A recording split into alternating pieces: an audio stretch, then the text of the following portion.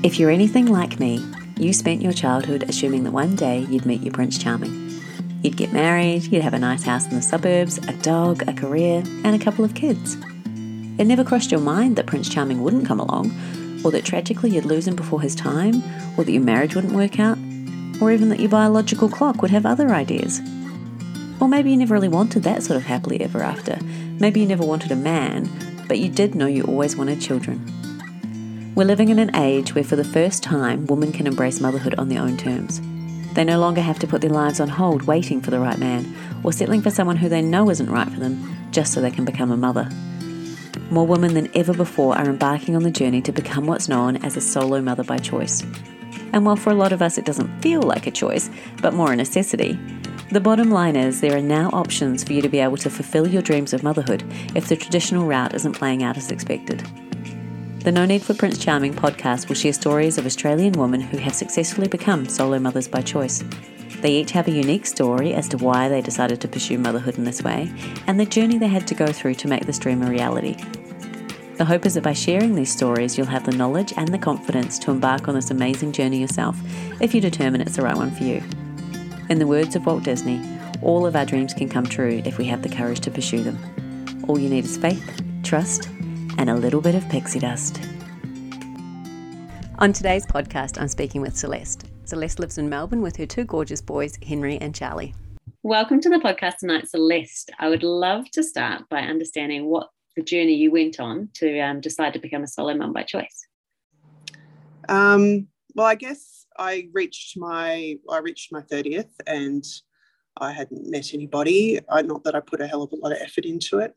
I dated a little bit in my early 20s, but didn't really meet anybody interesting. And then I just got absorbed into work and time sort of got away from me. So I got the requisite white fluffy dog. So that was my fur baby for a while. And I had, my brother had a daughter. So I got quite involved in being with my niece and stuff, even though they don't live in Melbourne. I was travelling back and forth to Gippsland and spending time with them. And then I watched the J-Lo movie, The Backup Plan. I love that movie, yep. It's a terrible representation of solo motherhood, but it put the idea in my head that you could actually just go and buy sperm. I didn't realise you could do that as a single person. I thought it was only a service available to couples, and I knew same-sex couples would have availability, but I thought you had to be a couple. I didn't think it was available to a single person. Yeah. So I think that was what planted the seeds, and I was about 32 when I saw that. And then I was living in my first house in Reservoir, and I just never felt safe there. There was always people yelling and dogs attacking small kids and stuff in the streets around me, and I'm like, I can't do this here. So I decided the first thing I needed to do was to move. So I moved into a more family-friendly suburb, which was near some good schools and everything. So that took a bit of time. And then I had a few overseas trips planned, so I went ahead and did those. And then I think I was about, and I wrote a few notes down because I can't remember otherwise. It was about 2014 that I started. I was about 36.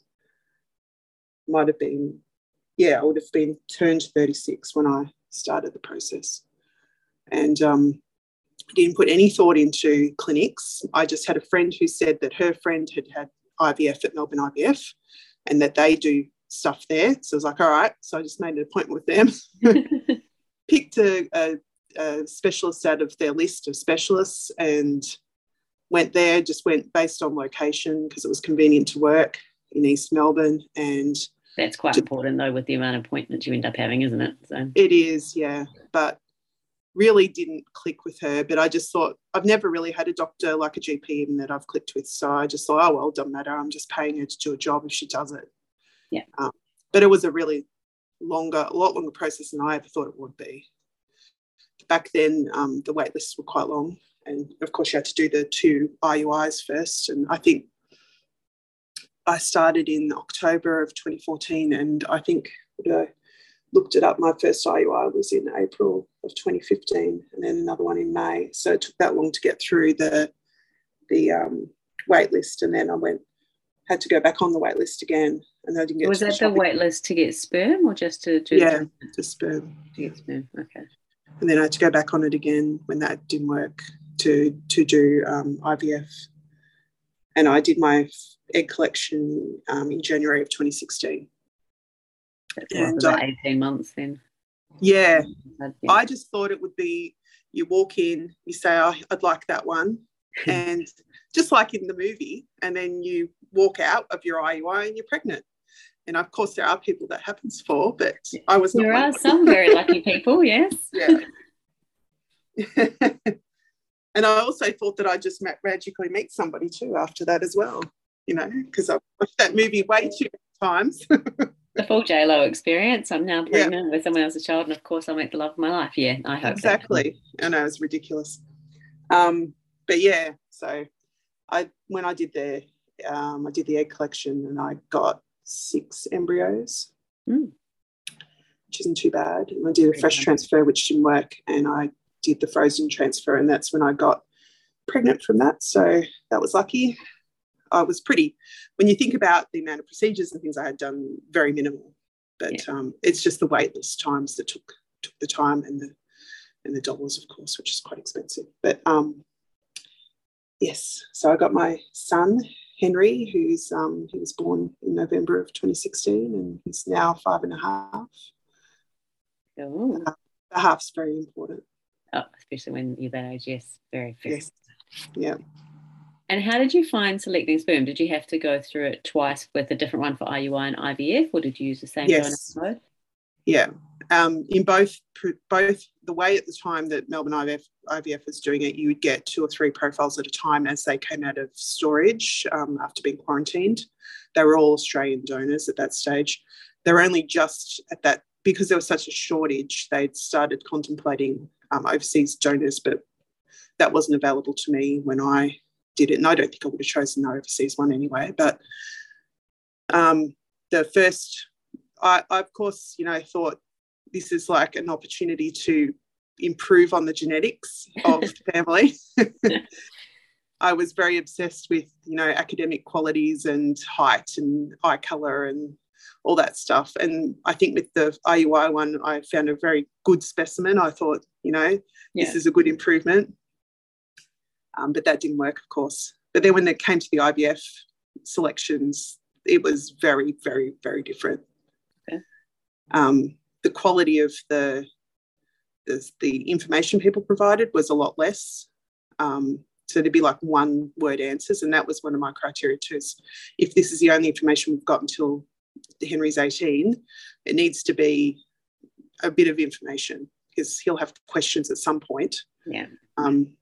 So I wanted somebody who filled out all of the boxes as much as they could. And that took, you know, several rejections before I got to a couple of ones to choose from that had at least some information in there. But funnily enough, when I got to the set that I got, the last set I got, I didn't end up picking anybody based on eye colour or hair colour or height or anything. It was really just about what the information they provided about their hobbies and things like that, because one of the other things I was hoping to get was somebody who was sort of similar sort of interests. Yeah. Hoping that, because I guess I wanted Henry to be able to look at his family and say, oh, okay, I fit in. I didn't want him to think, why am I this artsy person or something that's so different to everybody else? Yeah. And I've got nobody to talk to or anything like that. So the donor I picked had some similar interests, and I thought, oh, that'll work out well. So I picked him, even though he was shorter and, well, he was my height, which I'm not that short, but like all the things I thought were important about academics and stuff like that, this guy had several different careers, and I'm like, he's a bit flighty. But anyway. We can get so judgy just with what people have written on a piece of paper, can't we? Well, yeah, you haven't got a lot to go on, right? So you can't go on personality or anything like that. So you're sort of trying to glean that from the information you've got, and you're thinking, well, if I'm paying all this money, it should be good quality. Yeah. And then, you know, there's the genetic factors and stuff too, of course. And some of those ruled out some people. Yeah. It's quite, I found that way that they did it back then was quite stressful because you didn't know if there was more donors coming, and you had only 2 or 3 to assess at a time. And you're told if you decline, it was going to the next person. So you wouldn't come back. You couldn't come back and choose because you run out of people, sort of thing. Well, luckily, I think that process has moved on quite considerably from that time. From what I've heard of the other stories that you've had. You know, it sounds like some people have basically got donors like Tinder nowadays, and they can just keep going each day and see if it's refreshed. But good to see the world has moved on. Yes. And were you going through the profiles by yourself, or did you have someone else going through it with you? Because it was just every now and again that you'd get a set, it was definitely mostly me. And then if I thought there was something of interest, then I might have shared that with my mum. But most of the time you sort of just wanting to get on to the next bunch. So you're going, okay, no, because I'm pretty decisive. And like I said, most of the ones, especially the first few sets they gave me, were so little information. It was like, I'm not even interested in pursuing any of those because they're too minimal. That's good that you felt that you had the luxury that you could say no and get the right one. I didn't, but I was like, I can't choose those guys. If that's the only information we have had. I think back when I was initially going through this process, I was thinking that we probably won't meet the donor until Henry's 18. Mm-hmm. We might meet some donor siblings, but I wasn't too fussed about meeting the donor unless Henry was really, really needed to, like it was something that he really needed. And knowing him now, I don't think he'll ever be in that point where he really, really needs to, but he might like to at some stage. Yeah.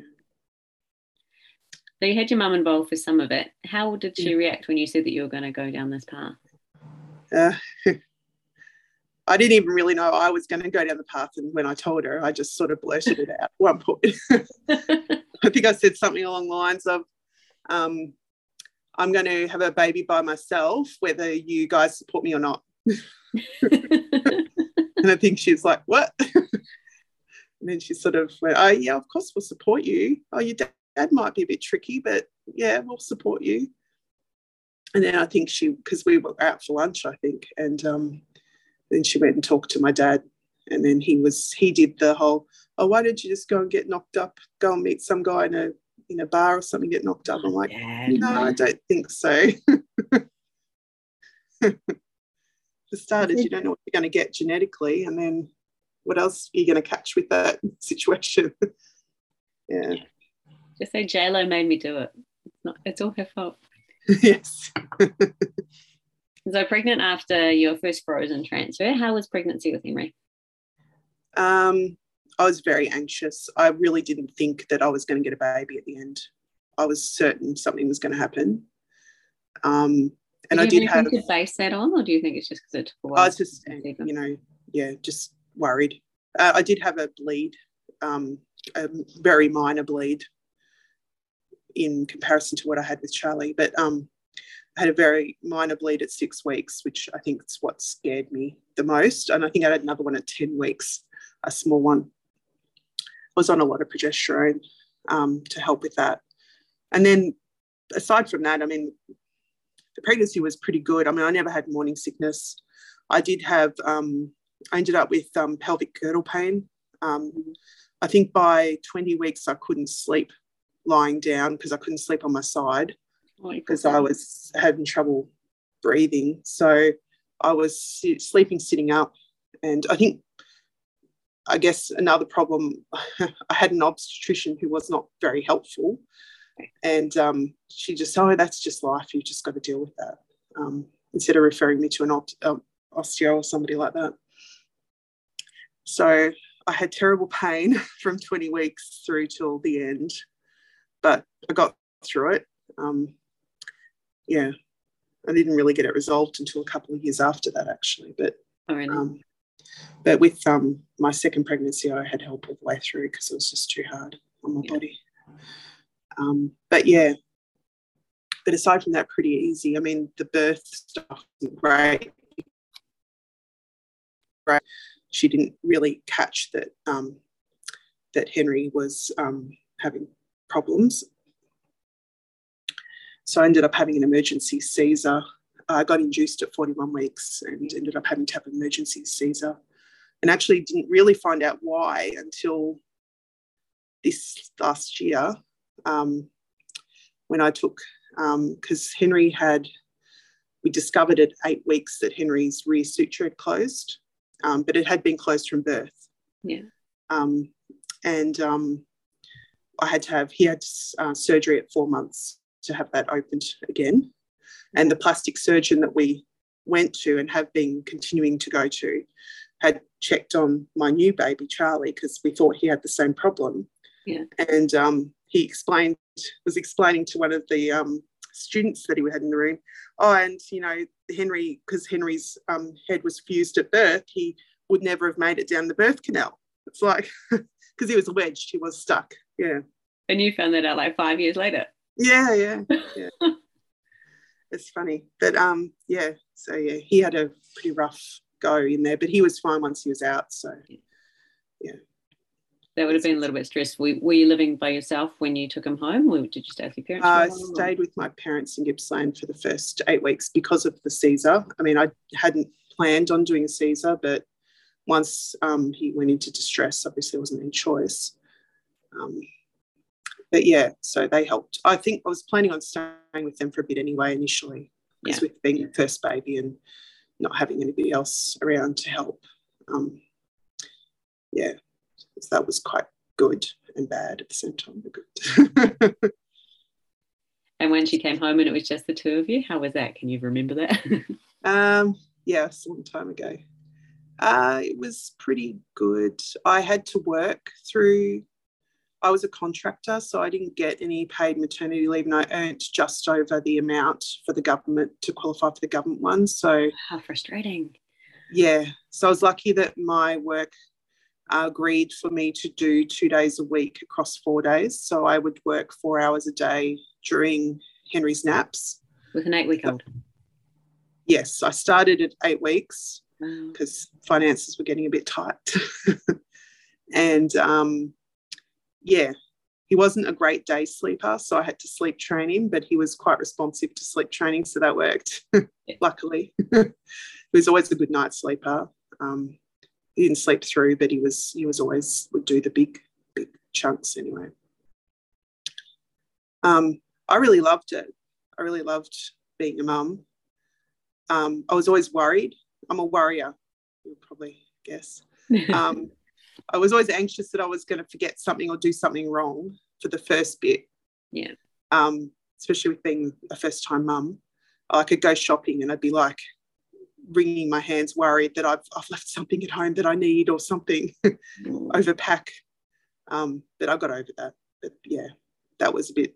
But I always, always be watching the monitor and waiting for him to wake up in the morning because I'd be excited to spend time with him. So I remember that. I remember for ages you just wake up in the middle of the night, and if they'd slept through, you'd be checking with the monitor to make sure they were still breathing, turning up to full volume, Are you still there? Oh my God, what's happened? Yeah. I kept that monitor in his room until he was, until Charlie was born pretty much. Yeah. I like spying on him when he's sleeping. I might still have mine too, so I completely understand. And so, spoiler alert, there is a number 2. Yeah, what did you decide to embark on having a second child? Did you have intention of think over always to have more than one, or was there a moment? I would have liked 4. Okay. That would have, originally, if I had a partner, I would have probably had more than 2. Yeah. I might not have got to 4, but I would have liked more than 2. And then I thought, when I was sort of planning to do this, because I'm a bit of a planner and I did like a budget, can I afford school and all that stuff and after school activities and things. And I thought, maybe I could afford 2, but probably just 1. So I think, but then once I had Henry, and because I enjoyed it so much, I was like, no, I'm going to have a second. Yeah. And I think because he was a boy, and I'd always my fantasies, I had a girl, And so I thought, oh, well, I'll have another go, but I know that it'll probably be a boy, but maybe it could be a girl. And then when I was planning on, when I went and met the fertility specialist, a different fertility specialist this time, to get pregnant with Charlie, I had obviously had 4 embryos in the freezer. I contacted the donor team and found out that he had quite a few siblings already, and it was essentially half boys, half girls.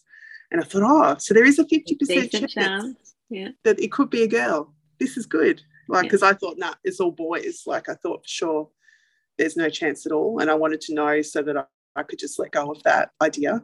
Yeah. But yeah, I tried. So that was, Henry was nearly 3 when I started the process of trying to conceive a second child. Mm-hmm. I got a different fertility specialist because this time I wanted somebody near my home, because I wasn't working in the same area where I was before. Yeah. Still with Melbourne IVF though? Yeah, because I wanted the same donor. Yeah. And they had my embryos, and I didn't really think I would do another egg collection because I hated the process so much. Like, I ended up with hyperstimulation, all that stuff, and I didn't want to go through that again. Yeah. So initially my discussion with family was, I'm going to do it. I'm just going to go through the embryos I've got. If I don't get pregnant, then it wasn't meant to be. Yeah. Well, of course, that did not work out that way. Oh, okay. I went through, I think I had 2 transfers in late 2019, and both of those didn't work. Or one of them sort of worked, but then didn't. Where maybe it was a chemical pregnancy. And then my grandfather passed away, so I skipped that November month because it was, we were all a bit sad, and I was away anyway. I was in Gippsland, so I wasn't going to be able to do it. And it was Christmas, and they don't do any over Christmas. So then I did the last 2 in January and February, and the final one took a little bit, probably a chemical pregnancy too, but it was enough. The HCG was high enough that it took a while to get past because you're taking progesterone, and they keep monitoring, going back in to see if it's doubled.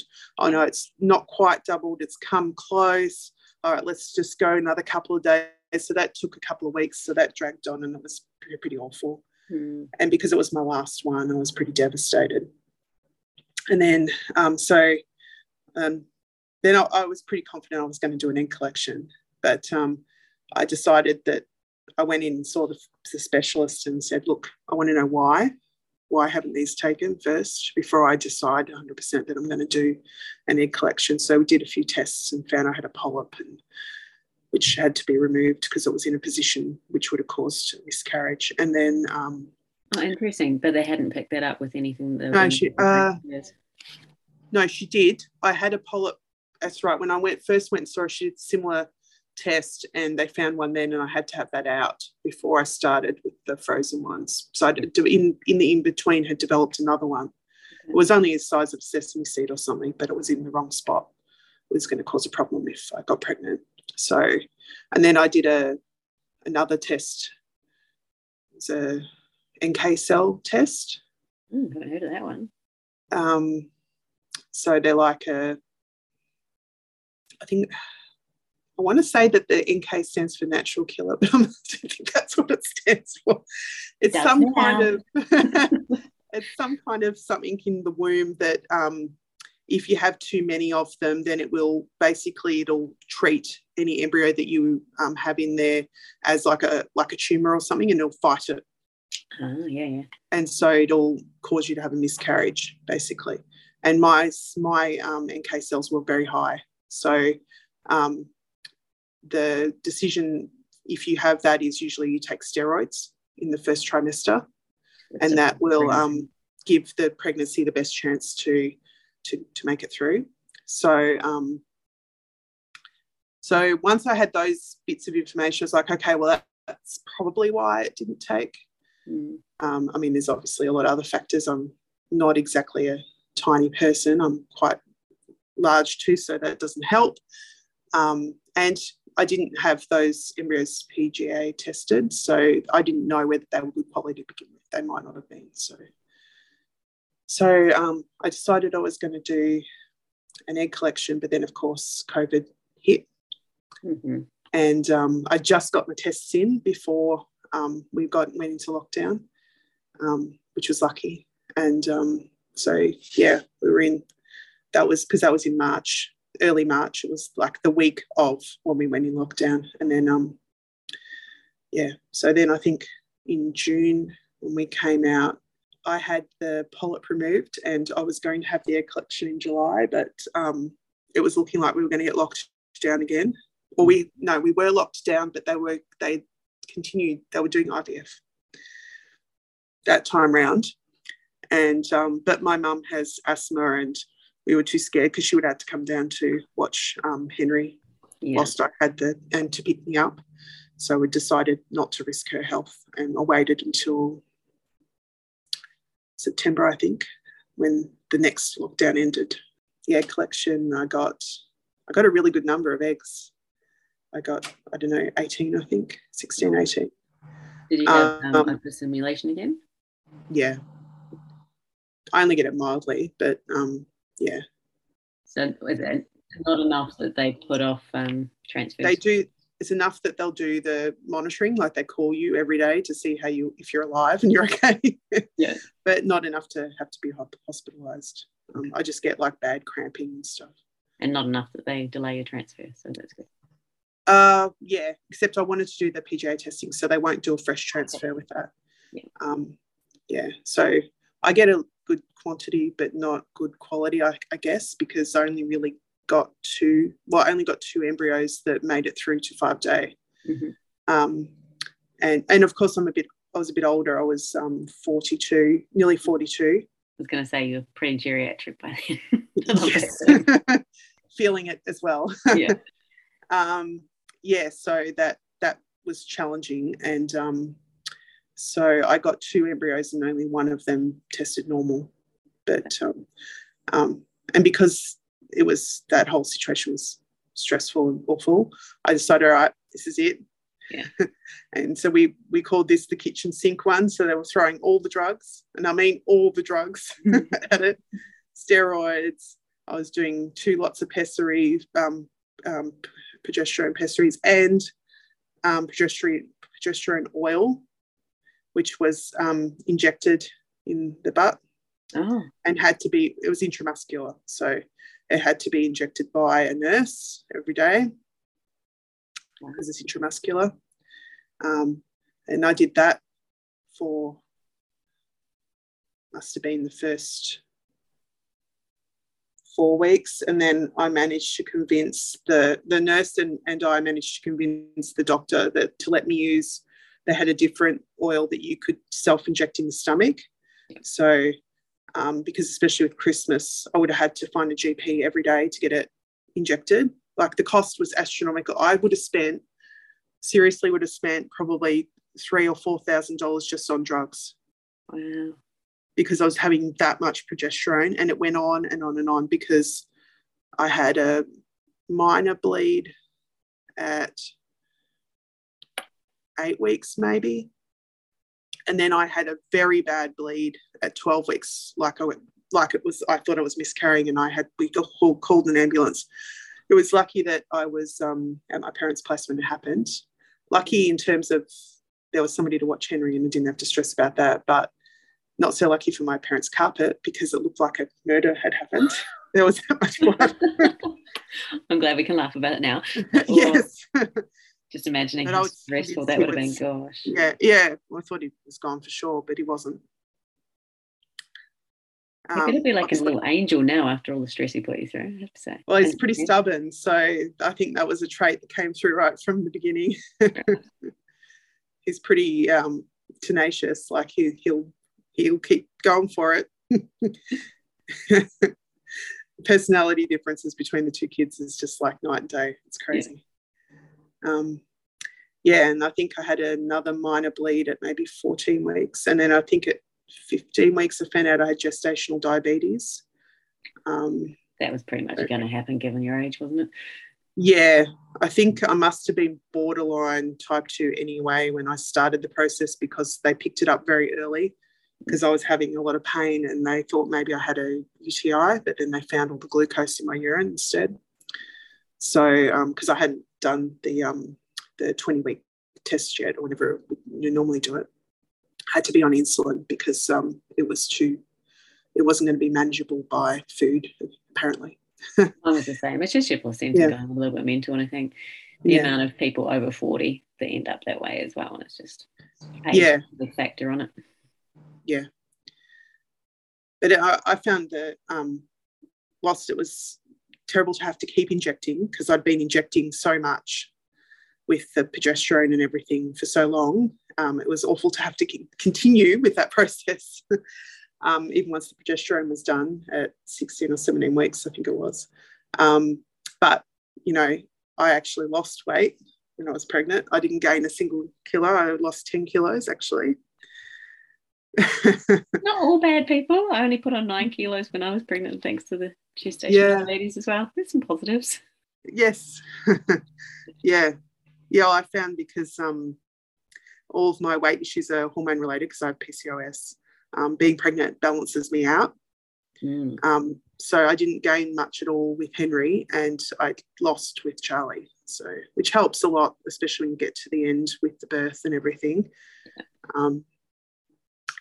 Didn't help enough for me to be allowed to birth at the local private hospital, because when I started my pregnancy, I was over their limit. Okay. And they wouldn't reevaluate it, even though I was well under by the end. But yeah. Okay. Because I had gestational diabetes too, I don't think they were too keen on the idea, because they're only a small hospital. So I ended up having him at Cabrini. So. And did you try for a VBAC, or just go, no, we'll just go in caesarean? Just went caesarean. And my idea was, why even bother with any of the birth at all? Like, just plan it at 38 weeks. Let's not worry about doing any of the pain.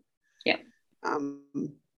Wasn't a great experience. I thought planned, because I loved the emergency one. It was great. I'd already been hooked up for an epidural. I never got to use it because things went awry, but I was already plugged up and ready to go, and it was all great. I found the recovery really good, but with Cabrini and the planned one, the anaesthetist had trouble getting a line in my back, because I've just got back problems, I guess, and with my weight. And I was black from bruises from where he tried to get this line, and he spent ages trying to get in. I was bawling. I was crying so bad. It was so sore. And then they took forever.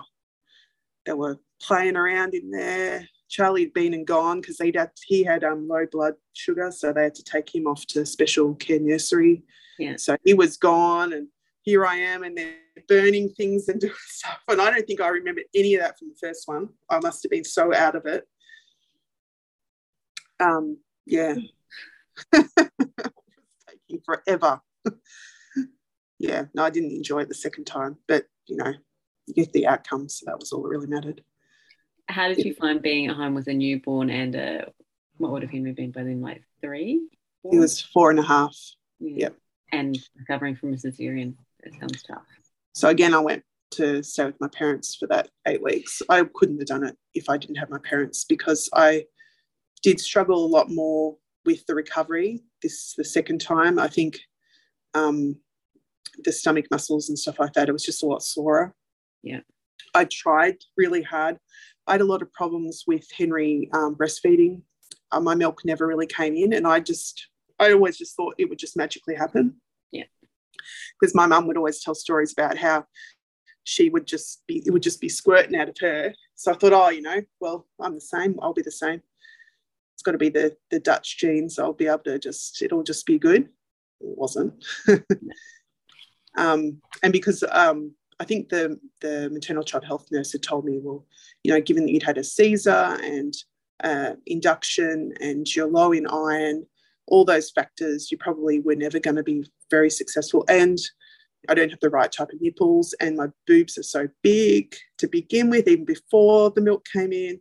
There's all too many factors that weren't going to be very good. was going to be challenging, and I would have had to take the medication if I really wanted to be successful. But I didn't want to do that. But with Charlie, I was going to make it happen. So I got a pump ahead of, and I pumped for a couple of weeks before I went into hospital to get things moving. And then I went in and I got that supply right up. It was coming out like there was no tomorrow, but he couldn't suck. No. He was in wonderful effort. Yeah.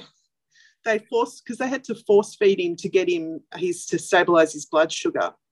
And then because they had him on the tube. And so he just didn't learn to suck initially. And then we spent a bit of time and got him to do it. But then they're like, well, he's losing weight. He can't do a suck feed every feed.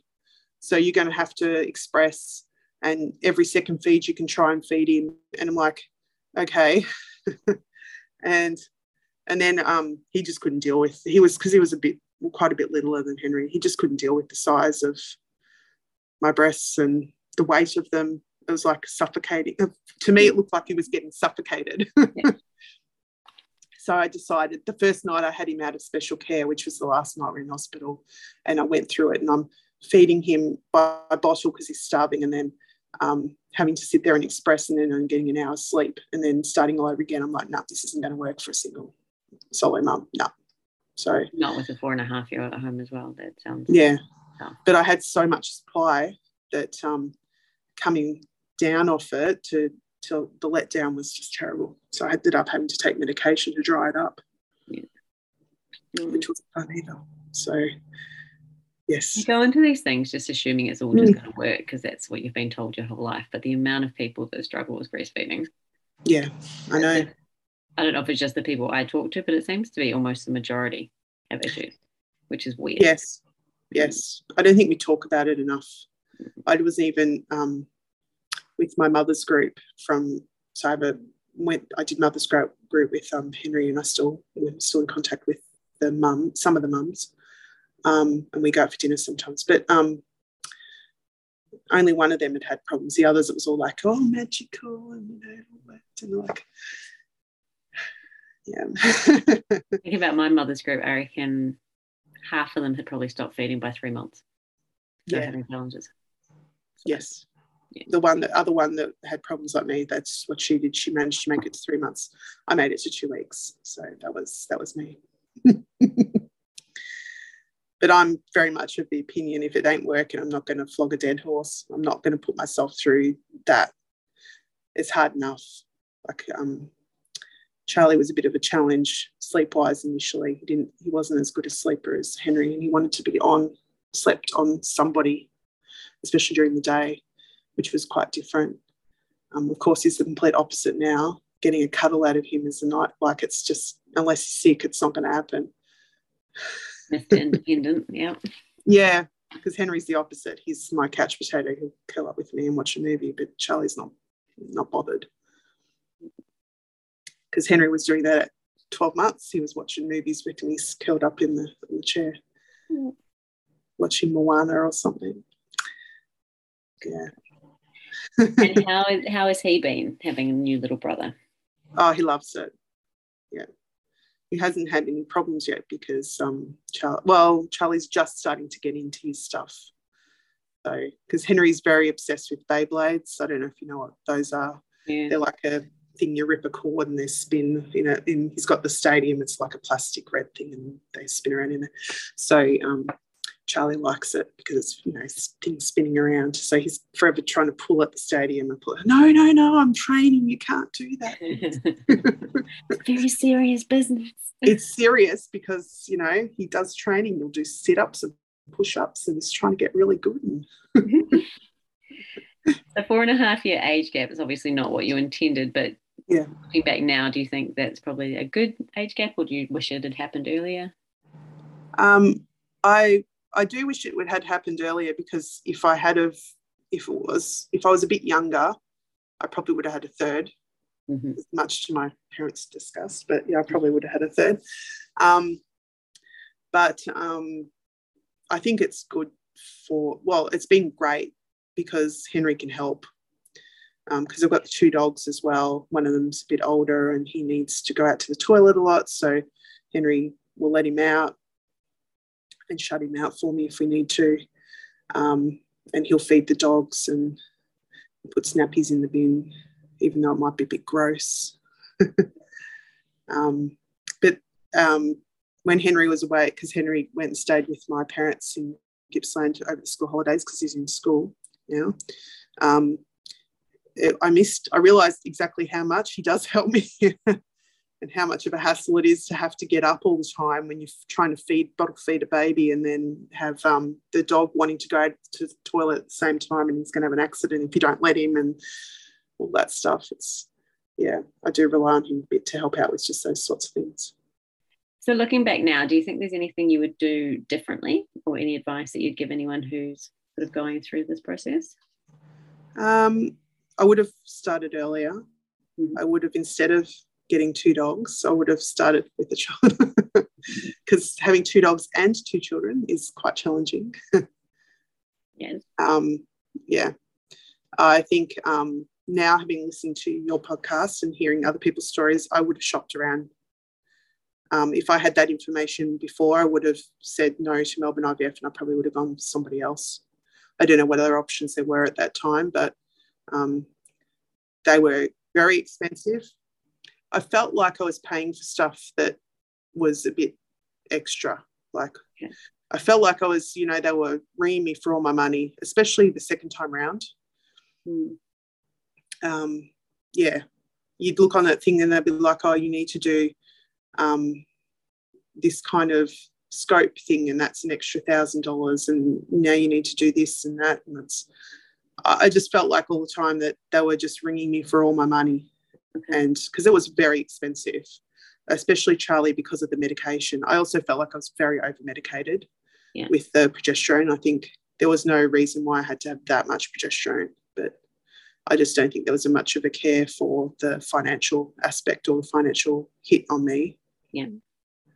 Because I think the whole industry is so unregulated in terms of unnecessary procedures and things that they charge you for. So you think someone who's just starting out, what should they be asking clinics when they are trying to work out who to go with? What do you think is important? I think you just need to feel comfortable about, and you want to make sure that they share all the costs with you up front, because I think there was a lot of hidden costs. They don't talk about the medication costs up front as much as they should. And I don't think the IUIs and that necessarily really needed to be as medicated as they were.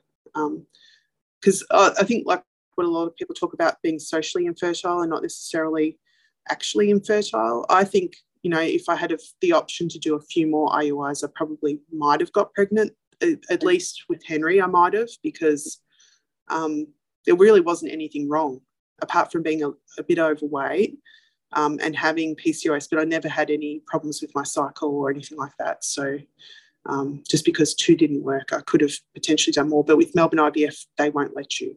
It's only 2. Not even an option that you can pay and do more. Okay. No, because there's such a shortage of sperm at the time. I don't know whether that's still the policy, but their policy at the time was no. There's not enough sperm to go around. So if you can't get pregnant, too bad.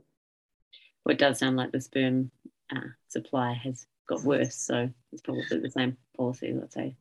Probably, yeah.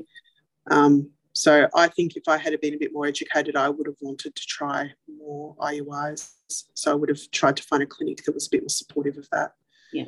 And I think just having heard so many wonderful stories of people having a great time with their fertility specialists, and I would have liked to have had a bit more of a nicer experience. And same with the obstetrician. I think I just settled for whatever's convenient.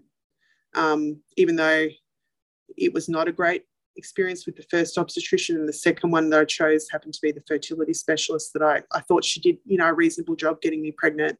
There was some stuff I wasn't happy about, but then when it came to being my obstetrician, I just couldn't get appointments. Even though I was considered high risk and I was supposed to be having extra appointments, I would have barely had 4 appointments with her. And she didn't have a midwife, so there was nobody else to see. So I had so little care for the money I spent, and then I couldn't get a post-birth appointment. She just wouldn't see me at all.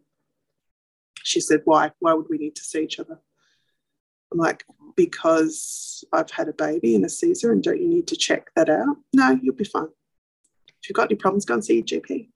It's like, oh, okay, I thought I paid for all that already. Very, very different from my experience, yeah.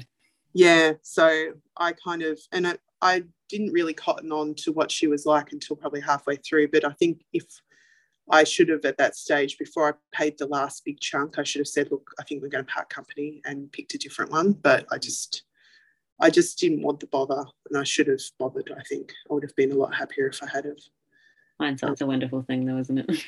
It is. I'm lucky that I had a good outcome with, the baby in general, but yeah, there was definitely a lot of moments where I was stressing where I didn't need to be. And if I had a better doctor, I probably would have even been better off going public, to be honest. At least you get to see somebody, even if it's not the same person each time. There are lots of good questions to ask if you are just got pregnant and then considering going private. Yeah, especially when you consider all the money that you're spending, and it's challenging on a single income anyway. And I did draw down on my super for some of it, but not for all of it, because they didn't really indicate to me what the costs were going to be post the egg collection in terms of the medications that we were going to plan to do. So I was still quite a bit out of pocket.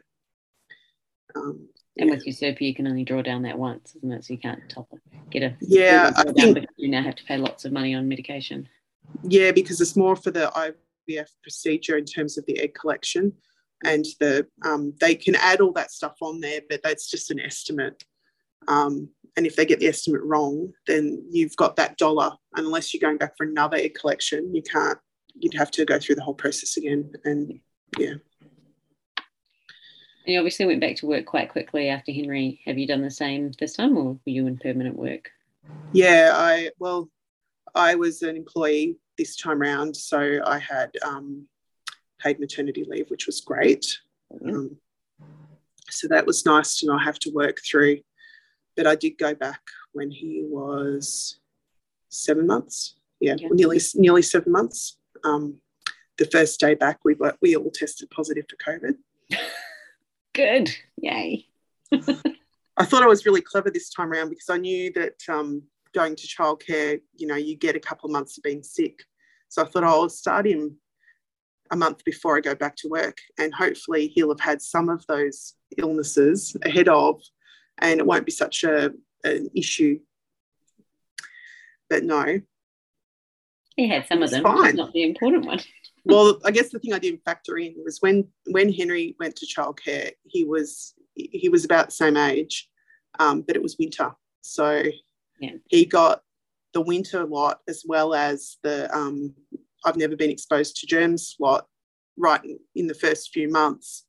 So it was a rough few months, but he made it through. But because with Charlie it was January when he started in childcare, it really wasn't a lot of stuff going around for him to catch, except for COVID.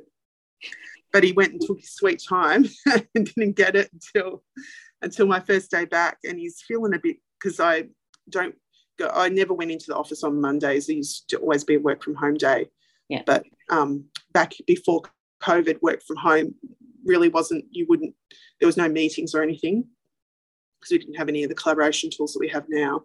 So I used to just work nights to make up for it. But since COVID, I've just worked the day whilst the kids are at home.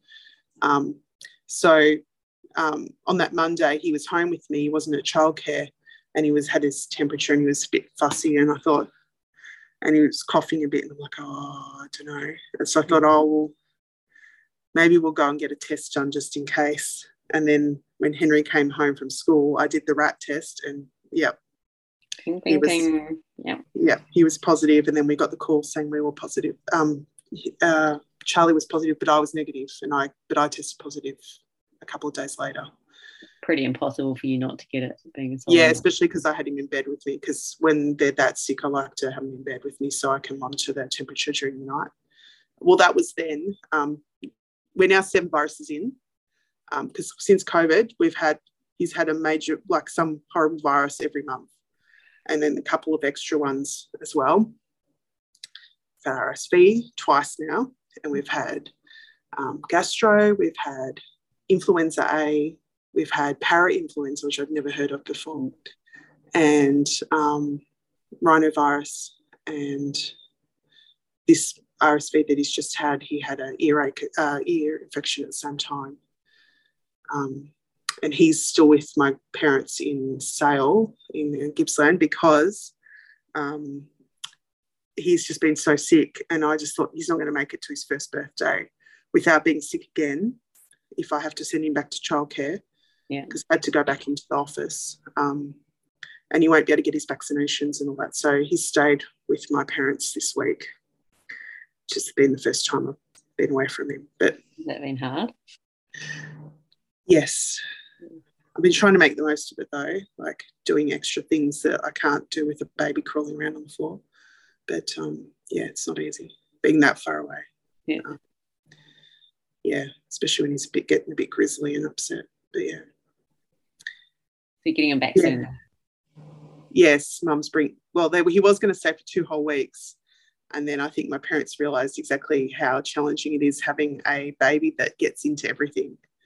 Because my oldest son Henry was not that kid. He never pulled things out or got into stuff. He would just sit and watch movies with me. He'd play with his toys. Charlie's not interested in toys. He's not worried about sitting and having cuddles. Doesn't even notice TV exists. He's all about exploring and what can I get into. Can I pull all the leaves off this plant? What if I move this stool over here? Can I get up on that? Can I play with the dog bowls? It's his most favourite thing. We said, for his birthday present, all he really needs is a dog bowl and a balloon, and he's happy. Makes me to eat dog food too, which is gross. Oh, yeah. If I'd let him, he would be 100%. But now she likes to feed them instead, so, That's lucky. Doing some chores, so maybe can go for that too.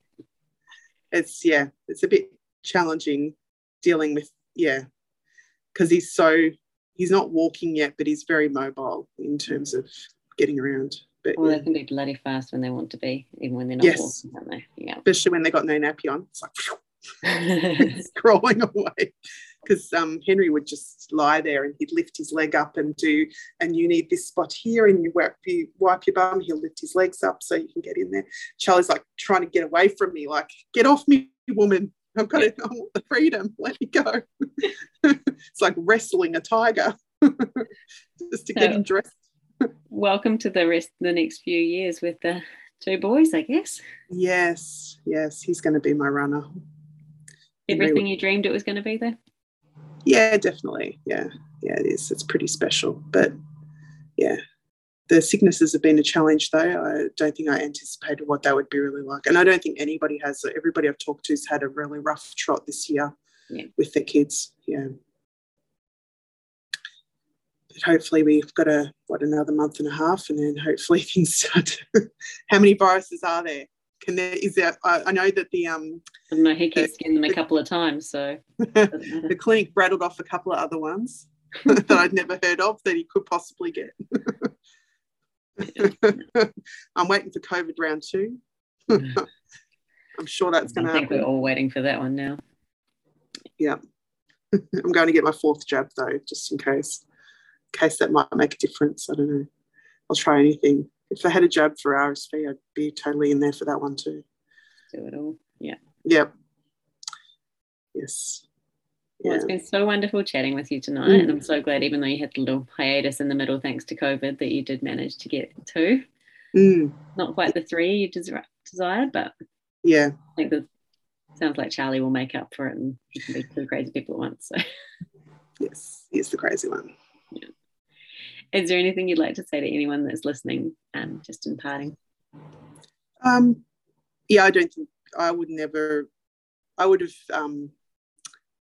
I guess I would have been disappointed if I hadn't gone ahead with it. I don't think I've heard anybody say that they regret going through it. I mean, I know there's challenging times for everybody at different points, and some points are more enjoyable than others.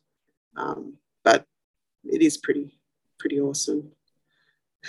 If anybody has any questions about things like how do you answer questions when your kids start asking about this stuff, feel free to reach out to me. I'm on Instagram. I'm sure a lot of people would take you up on that one. Might have to do a special bonus episode on that one, I think. That's a good idea. There's a load of funny stories. I'm sure a lot of people have funny stories about the first time their kid finally cottons on that they're a bit different and asks questions. I think a very good bonus episode coming up. Yeah. Thank you so much for sharing your story, and I can't wait for everyone to hear it. Yeah, thank you. I'm Alicia, and this is the No Need for Prince Charming podcast, bringing you stories of Australian solo mums who created their own happy ending. If you like what you heard, please follow or subscribe to make sure you don't miss out on future episodes, and leave a like, a review, or share with your friends to help others find it easier. Bye for now.